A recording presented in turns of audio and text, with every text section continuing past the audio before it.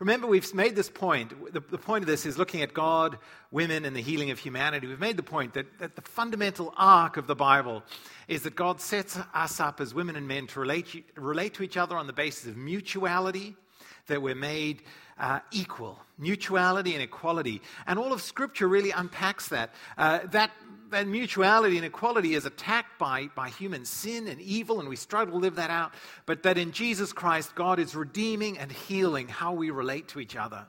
And that there's a very exciting vision for the church, that we can be a working model of what this redeemed way of relating looks like for a world that is confused and struggling in all kinds of ways in this area. So that's our calling, to live out in front of the world how women and men can relate to each other with equality and mutuality. And so we're unpacking that. And then last week we looked at the wonderful story of Sarah, and the point that I remember most is that sin is an equal opportunity employer, and that Sarah, like all the great heroes of Scripture, is deeply and tragically flawed. And so that was sort of last week's sermon.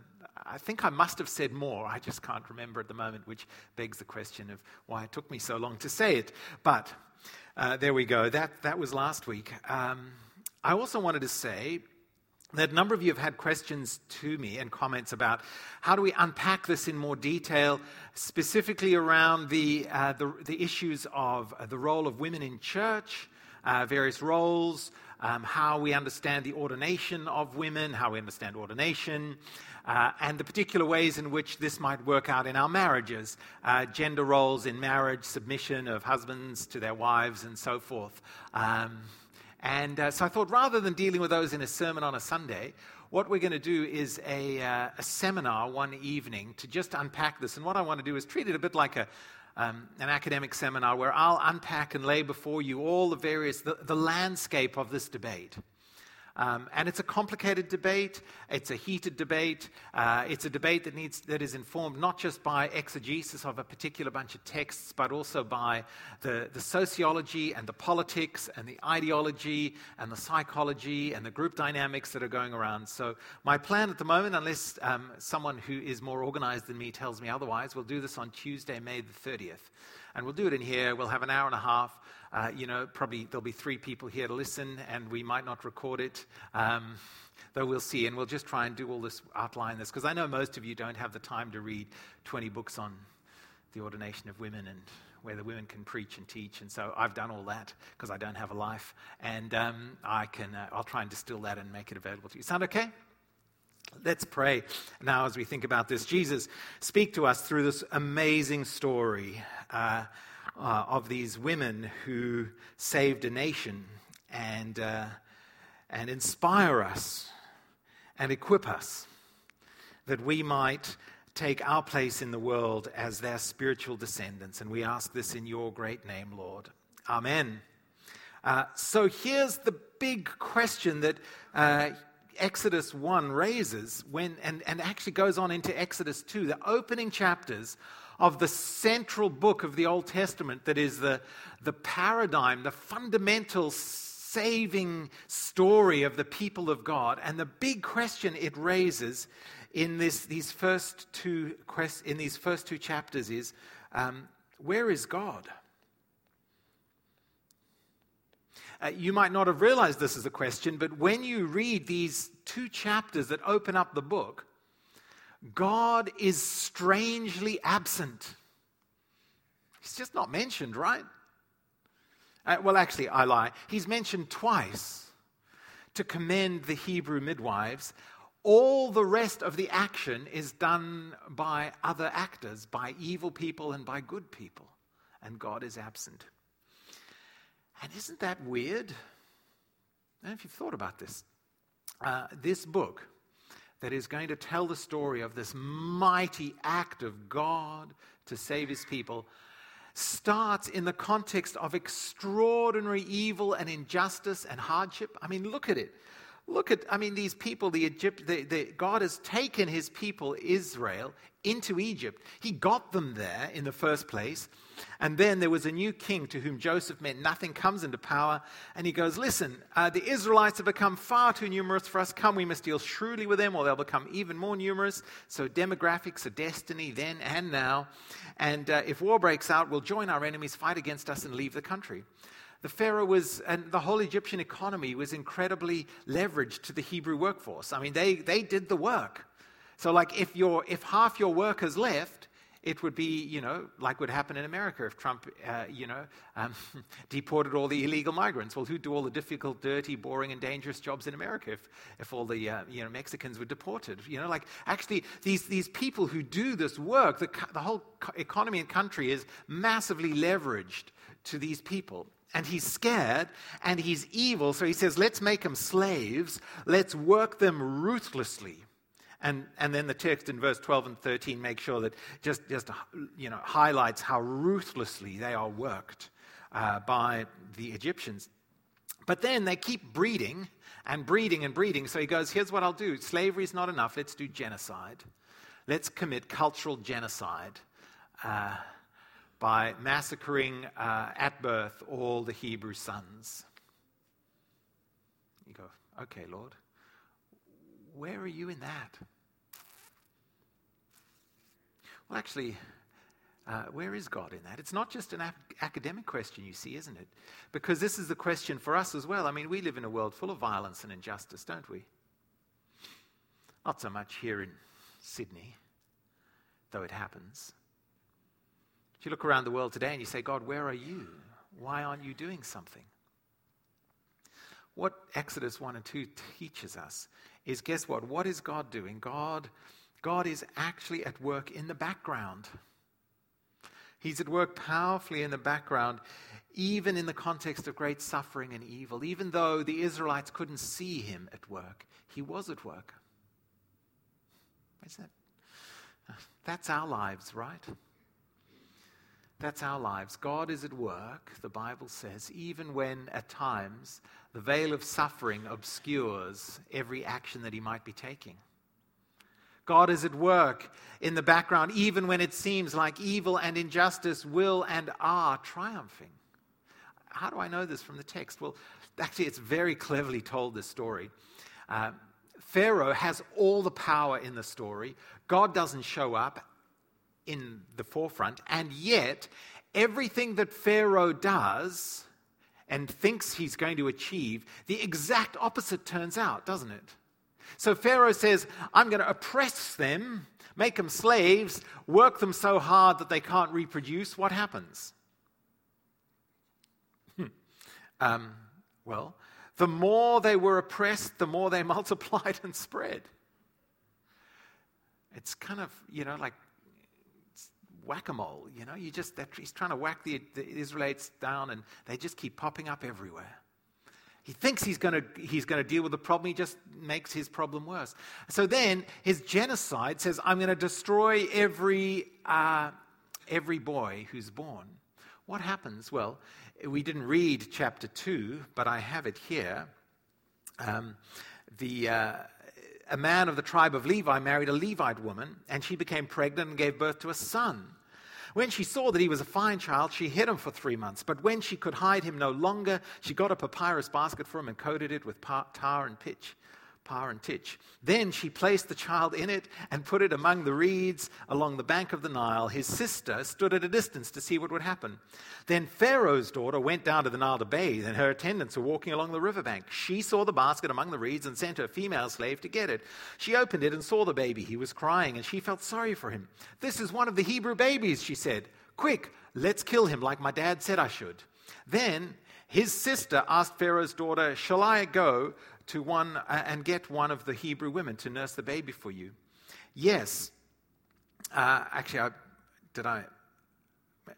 She was crying and she felt sorry for him. That's the point I meant to make. Yes, go, she answered. So the girl went, got the baby's mother. Pharaoh's daughter said to her, take this baby and nurse him for me, and I will pay you. So the woman took the baby and nursed him. When the child grew older, she took him to Pharaoh's daughter, and he became her son. She named him Moses, saying, I drew him out of the water. So Pharaoh has this plan. I'm going to kill all the baby boys, and then that's going to secure my nation, and my plans are going to be great. What does God do? He says, you think that that's how it's going to work? And he uses the civil disobedience of the midwives. He uses his own daughter's disobedience and pity and compassion. And he takes a Hebrew son and he organizes that the Hebrew son's mother will be paid out of his bank account to raise this boy. And then this boy will be taken into Pharaoh's court and raised in the center of power and influence and privilege in the court of Egypt to be raised as the Pharaoh's grandson. So he will have everything he needs to lead a nation. Isn't that? That's just brilliant. God is at work behind the scenes in ways that Pharaoh couldn't begin to imagine, and in ways that you and I often can't even see when the veil of suffering and injustice and evil covers us. But he's at work. Romans 8:28 says that God works in all things, and God works all things together for the good of those who love him and are called according to his purposes. As spiritual descendants of this story, this is the God we serve, and I love it. Just when evil people think that they're going to get the last word, God turns up and says, no, what you intended for evil, I intended for good. That's Satan on Good Friday, isn't it? That's Satan going, yep, I have defeated God. There's a cosmic rebellion that Satan has led against the Creator God, and this rebellion existed before the foundations of the world. It's been worked out on the stage of human history, and now the Bible says on Good Friday, it seems Satan goes, yep, I've won. All my great plans have come to pass. I've finally defeated God. And in the absence of God on Good Friday, that is in fact when God is working most powerfully to overcome Satan. So what Satan thought was his greatest victory turns out to be what? His greatest defeat. Isn't that good? In our moments of suffering and hardship and confusion, when we look out on the world, don't let us ever for a moment think that just because we can't see God center stage acting here and now, that he isn't backstage working everything together for his greatest glory and our greatest good. That's the first thing we learn. How does God work in the world? How does he work? Well, he works through people, doesn't he? He works through people. This is what he's doing, you see. How does he work there? Well, he's working, he is there, he's in the background, but he's doing it through people. These wonderful Hebrew midwives, Pharaoh's daughter.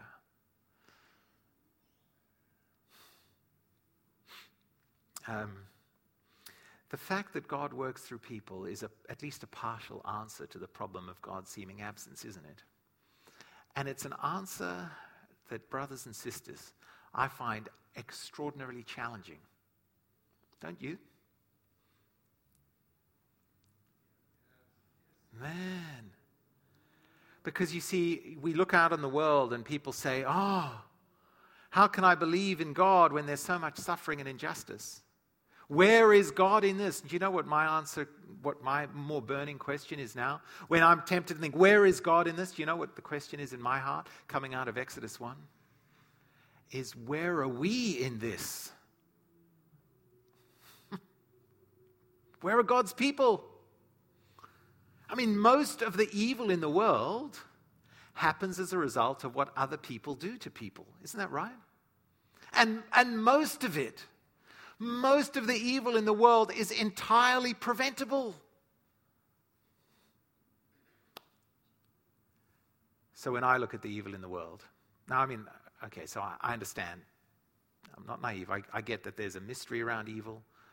I'm not talking about health, cancer, dementia, all the other terrible things that afflict us. I'm not talking about natural disasters, though typically even they, Earthquakes don't kill people when building codes are enforced and buildings are built according to code and no one's corrupt. No building inspectors are bribed off so you can use substandard concrete and skimp on the reinforcing and avoid the codes. Your buildings last if they're built well. But, even natural disasters cause untold misery when human evil contributes to it. So for me, I go, where am I?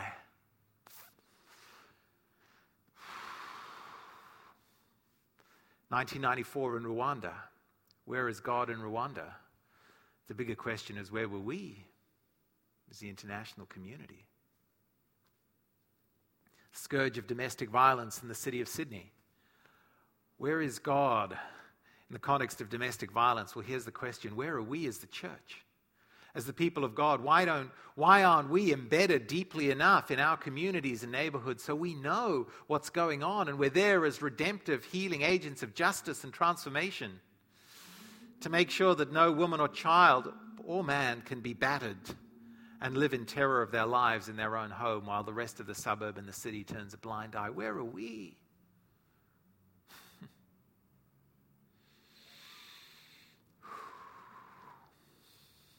God uses people. Now, that's all a bit heavy for a Sunday morning. And you go, I can't go and combat genocide in Rwanda. But listen, you know what's interesting about these midwives? Is God used their vocation, their work, just doing what they were trained and skilled to do to actually bring about the salvation of the whole people of God. And isn't that extraordinary? So it got me thinking. Don't get all depressed, like, well, I can't stop genocide, so I can't do anything. Also don't think the only work that God really uses is the work of professionally religious people. So unless I'm up front preaching and teaching or I'm leading a Bible study, God can't use me. I mean, that's a common misconception. Utterly not true. God uses midwives. You read the Bible, God uses ordinary people in their vocations doing their everyday work to change the world. That's what he does. So let me just do a little thought exercise. How is God using you in your vocation to push back evil and injustice and to bring God's kingdom into this world? To work? How are you working with God? How are you experiencing God at work with you? You see, Christianity, this is not the Christian life. I mean, it's a great part of it. Here on a Sunday, listening to a sermon that smacks you around the head and makes you think, and singing songs. But this isn't it. This isn't the climax of your Christian experience, is it? I mean, if it is, God help us all. What God is really interested in is how he's going to use you tomorrow morning and Tuesday night. So when you go to court to, prosecute terrorists, Michelle, God is using you. You are being used by God. When you're managing a building, Russell, and you're bringing order out of chaos and you're making the residence environment work, you're bringing order out of chaos. And who knows what God is going to do for you? Pick with another, Russell. When you're building stadiums and you're creating order and beauty in the built environment, God is using you, right? When you're working out school IT systems, Ants, and you're saying, how do we use technology to apply to the educational process so that so boys and girls can grow and flourish to be great, glorious people made in the image of God? Who knows how God is going to use that? Who knows what's going to come through that? But what I do know is that God wants to use us in our vocations to accomplish his purposes. Hey? I just picked on a few. Could pick on more. When you're building sheds, when you're running a law firm, when you're setting up audio-visual installations, when you're parenting your kids full-time. Just when you're running projects and managing projects and God don't underestimate how God can use you. Monday to Saturday. That's his plan. That's what we see in Exodus 1, right? So God uses people. He uses us in our vocation. There is value and dignity to work. And only history, only eternity will record exactly what it is that he has done through your faithful obedience in the Monday to Saturday of your life, right? Okay. What kind of people? Oh, let me ask it. Which people does God use? Actually, I'm trying to figure out the grammar here on the help, sorry. Who does God use? Right? Who does he use? Does he wait? And this is a temptation. You might be thinking, well, if God's going to use me, I've got to be some great, faithful, amazing person. I've got to be a CEO. I've got to be this or that or the other thing. My goodness, who's he using? On the first instance, he's using slaves, no power, no agency, utterly vulnerable. He's using female slaves. Okay? So we've established in the previous sermons, patriarchal society. There are men, there are women, and there are animals. So they are low-status slaves. You might not have noticed this, though. They're even within the women of Israel, they're even lower status. Why? Why are they low status within Israel?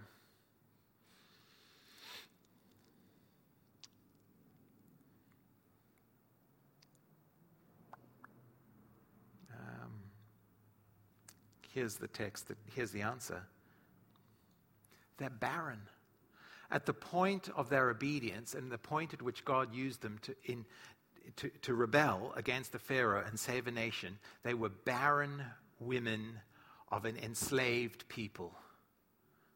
You didn't get anyone who is lower status than that, right?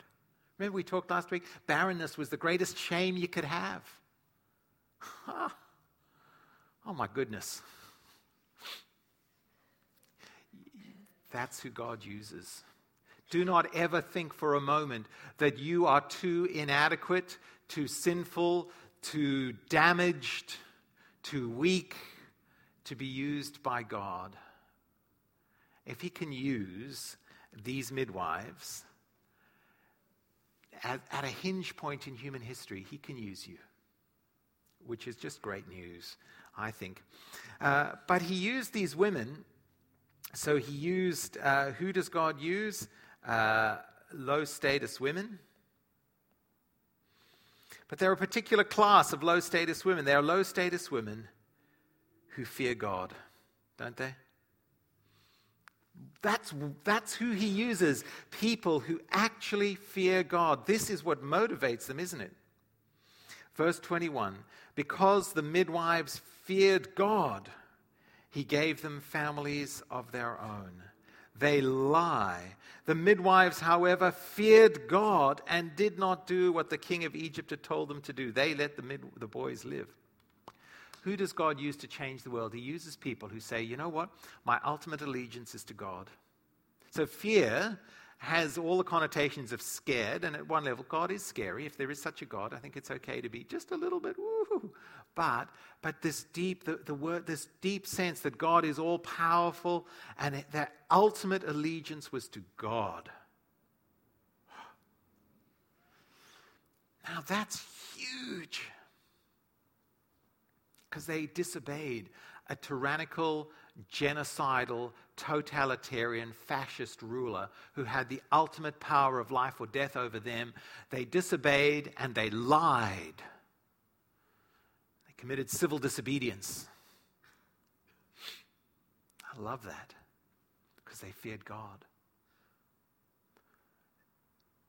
Sometimes people think that, and you may think this a lot as well, think that religion does more harm than good in the world. I hear that quite a bit. And for sure, when religion is tied to politics or economics, religion gone bad can be terrible. But the greatest movements and acts in human history have sprung from a religious impulse. When we believe something to be right and that we're accountable to God, that trumps and overrides everything else, doesn't it? I mean, you just think of our current state of world religions. How else do you get people to blow themselves up and commit horrendous crimes? because they fear God as they understand it, and so will do the most extraordinary acts because they fear God. The difference, by the way, between us and global jihadist Islam is what happens when Christians fear God more than anything else. They give their lives for justice and for the poor and for the weak and for the vulnerable and for children. That's what happens. We lay our lives down for others at great risk. Now, this has been one of the seminal texts. Unlike many of you, as I look out, I grew up in a context in the anti-apartheid years in South Africa, and prior to that in kind of the civil war in Rhodesia and the terrible kind of racist, oppressive regime there. And I became a Christian in South Africa and had to figure out what did it look like as a white privileged Christian to follow Jesus in the context of some really evil and unjust laws. And I came to the view that there would come a point where I have to fear God more than the laws of the land, and where civil disobedience is legitimate and called for. And it was funny, I came to Australia, and I still remember very clearly, it was such a culture shock. Came to a college here in Sydney, studying theology, and I just, it was a college that still, and a worldview and an experience of Christianity where the state and the church were still very deeply connected, and the Anglican Church felt that they were very much part of the establishment. And so what was taught was, Romans 13, that we must submit to all sorts of governing authorities, and we're very ordered, and we're good citizens. And I thought, but there comes a time as a Christian when God might call us to stand up and disobey and even die for our faith, right? And I had my first experience of this. I think I was, 20. In fact, I know I was. And I had a public disagreement with a very prominent Christian at a very large convention site up in the Blue Mountains that shall remain nameless. And the initials of this prominent Christian leader, an amazing guy and a godly guy, but he was talking about the roles of Christians in politics. And I remember, time for questions after his talk on a Saturday night at Katoomba Christian Convention, and I stuck my hand up and the mic comes around. And with my boyish charm and completely non-polemical, gentle South African Jewish way, I suggested to him that the only way he could hold the views he held was that he'd spent his entire life living in the eastern suburbs of Sydney in a well-functioning liberal democracy with a functioning justice system, and he hadn't had to forge his faith in the context of evil and injustice and oppression. One of the reasons I love being a Christian and a follower of Jesus is I look over 2,000 years and I see women and men who will stand up and say no to evil and injustice even if it costs them their lives.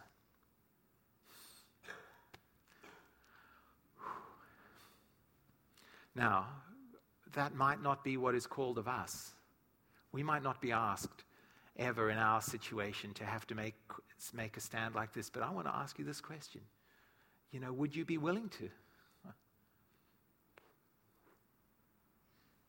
Under God, would you stand up and say, I'm going to fear God more than anyone else? I'm going to do what's right. Might not cost you your life, but it might cost you your promotion, mightn't it? Might cost you that deal. Might cost you the love of your life. Will you do that? That's what these women show us. That's what they do. They feared God. Now, here's another concern I have.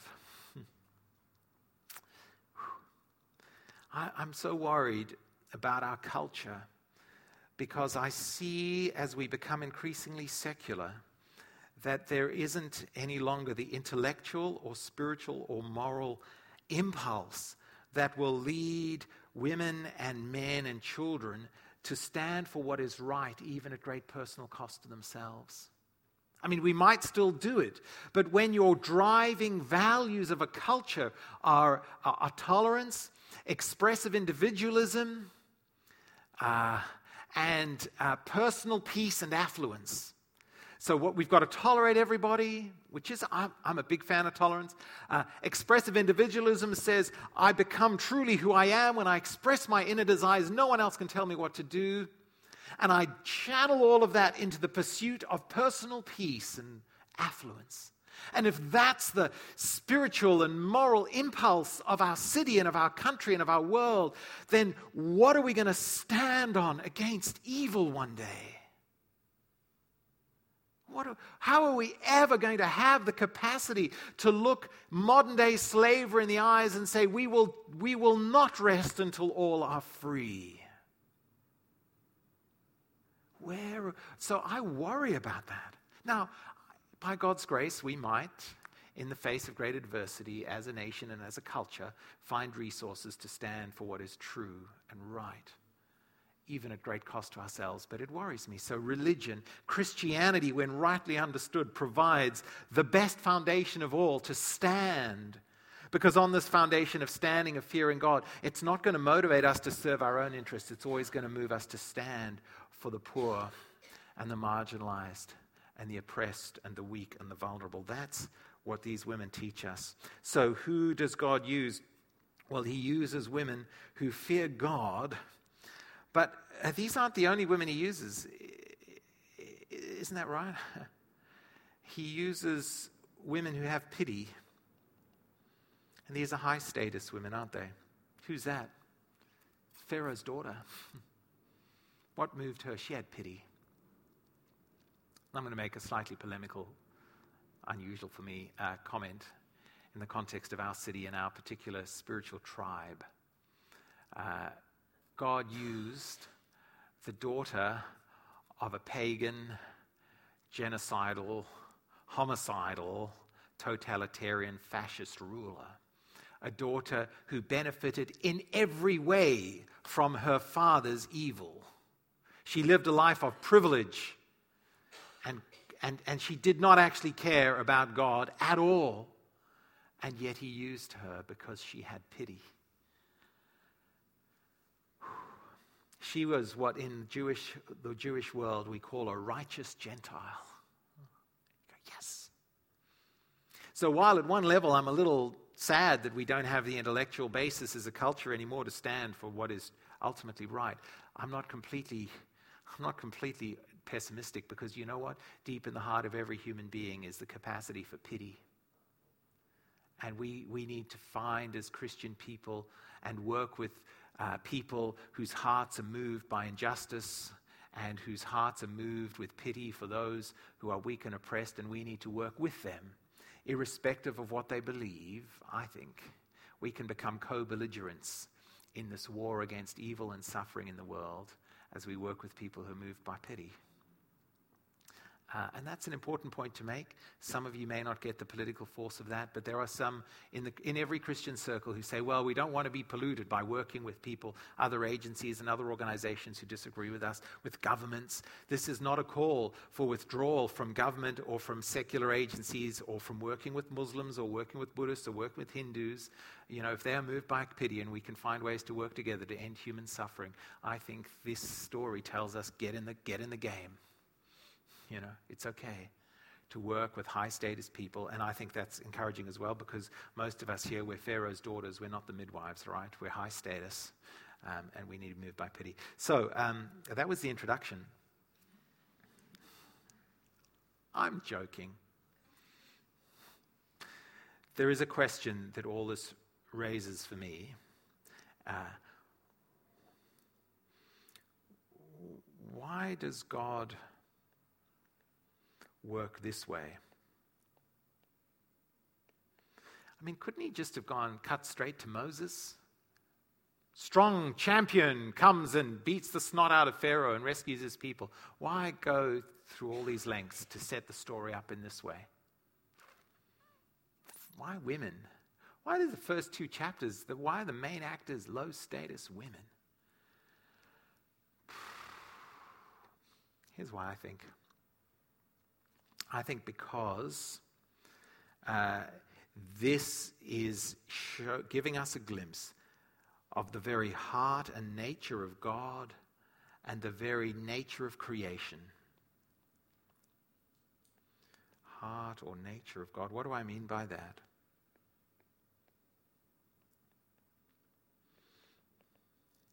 Well, I'm going to draw a very complicated picture now that's going to show you what I mean by that.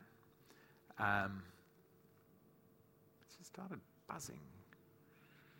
Anyway, I'll show you a very complicated picture that's going to show you what I mean. This is a way to diagram the heart and the nature of God and the heart and nature of reality. Isn't it? What's the path to greatness in the world? It's to go down in humility and service. How does God enter our world?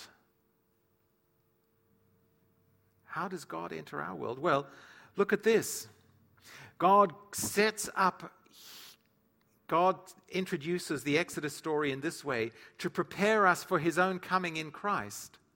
Because this is how Jesus came, who being in very nature God, Philippians 2, did not consider equality with God something to be used to his own advantage.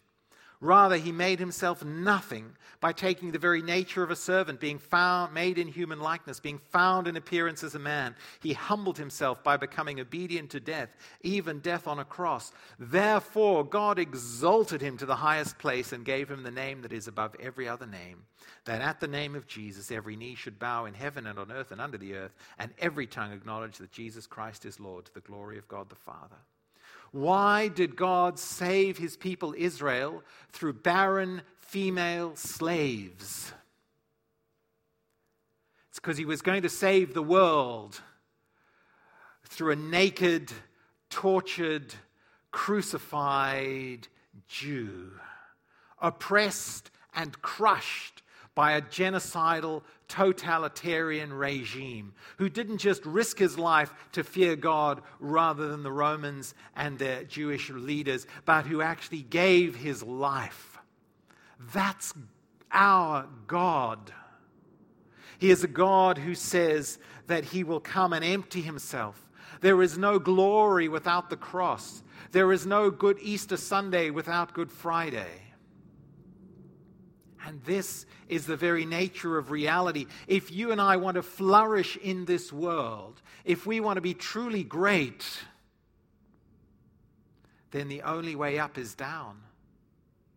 To humble ourselves, to pursue downward mobility in service of others, to spend our lives for others. That's the very nature of reality. If you grasp life in any other way, if you try and get to Good Easter Sunday without Good Friday, you might get a temporary bout of achievement, but you'll get an eternal bout of misery.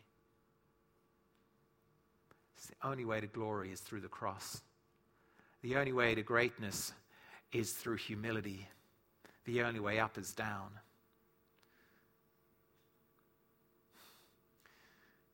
I just want to say there's no more significant spiritual... let me back up. There are a few more significant spiritual ancestors that we can look to than these Hebrew midwives to show us how we should live and to shine a light on the nature of Jesus and the nature of reality and what God is up to. Let's pray.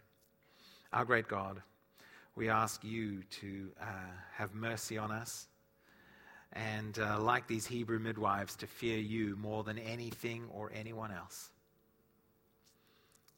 We pray, Jesus, that you will work now in us, even in this very moment in this building, to fill us with that Spirit of Jesus that will lead us to identify with him and with his spiritual ancestors, these Hebrew midwives, to fear you, Lord God, more than anything else, to do what is right, even at the cost of our lives. Pray for those of us who feel, really beaten down by life. We don't need any reminding that we are low status, we are humble. May we not lose sight of the fact that you are the God who uses people just like us. And for those of us who think that we've got it all together, and in the eyes of the world we probably do, may you guard us from the complete insanity of thinking that just because we're rich and powerful and smart and well-resourced, that we are more important in your plans than anyone else. And that these things are a prerequisite of being used by you. They are entirely incidental and accidental And may you just help us use our power and privilege and wealth and status to serve and bless others and to grow your kingdom. We ask this in your great name, Lord. Amen.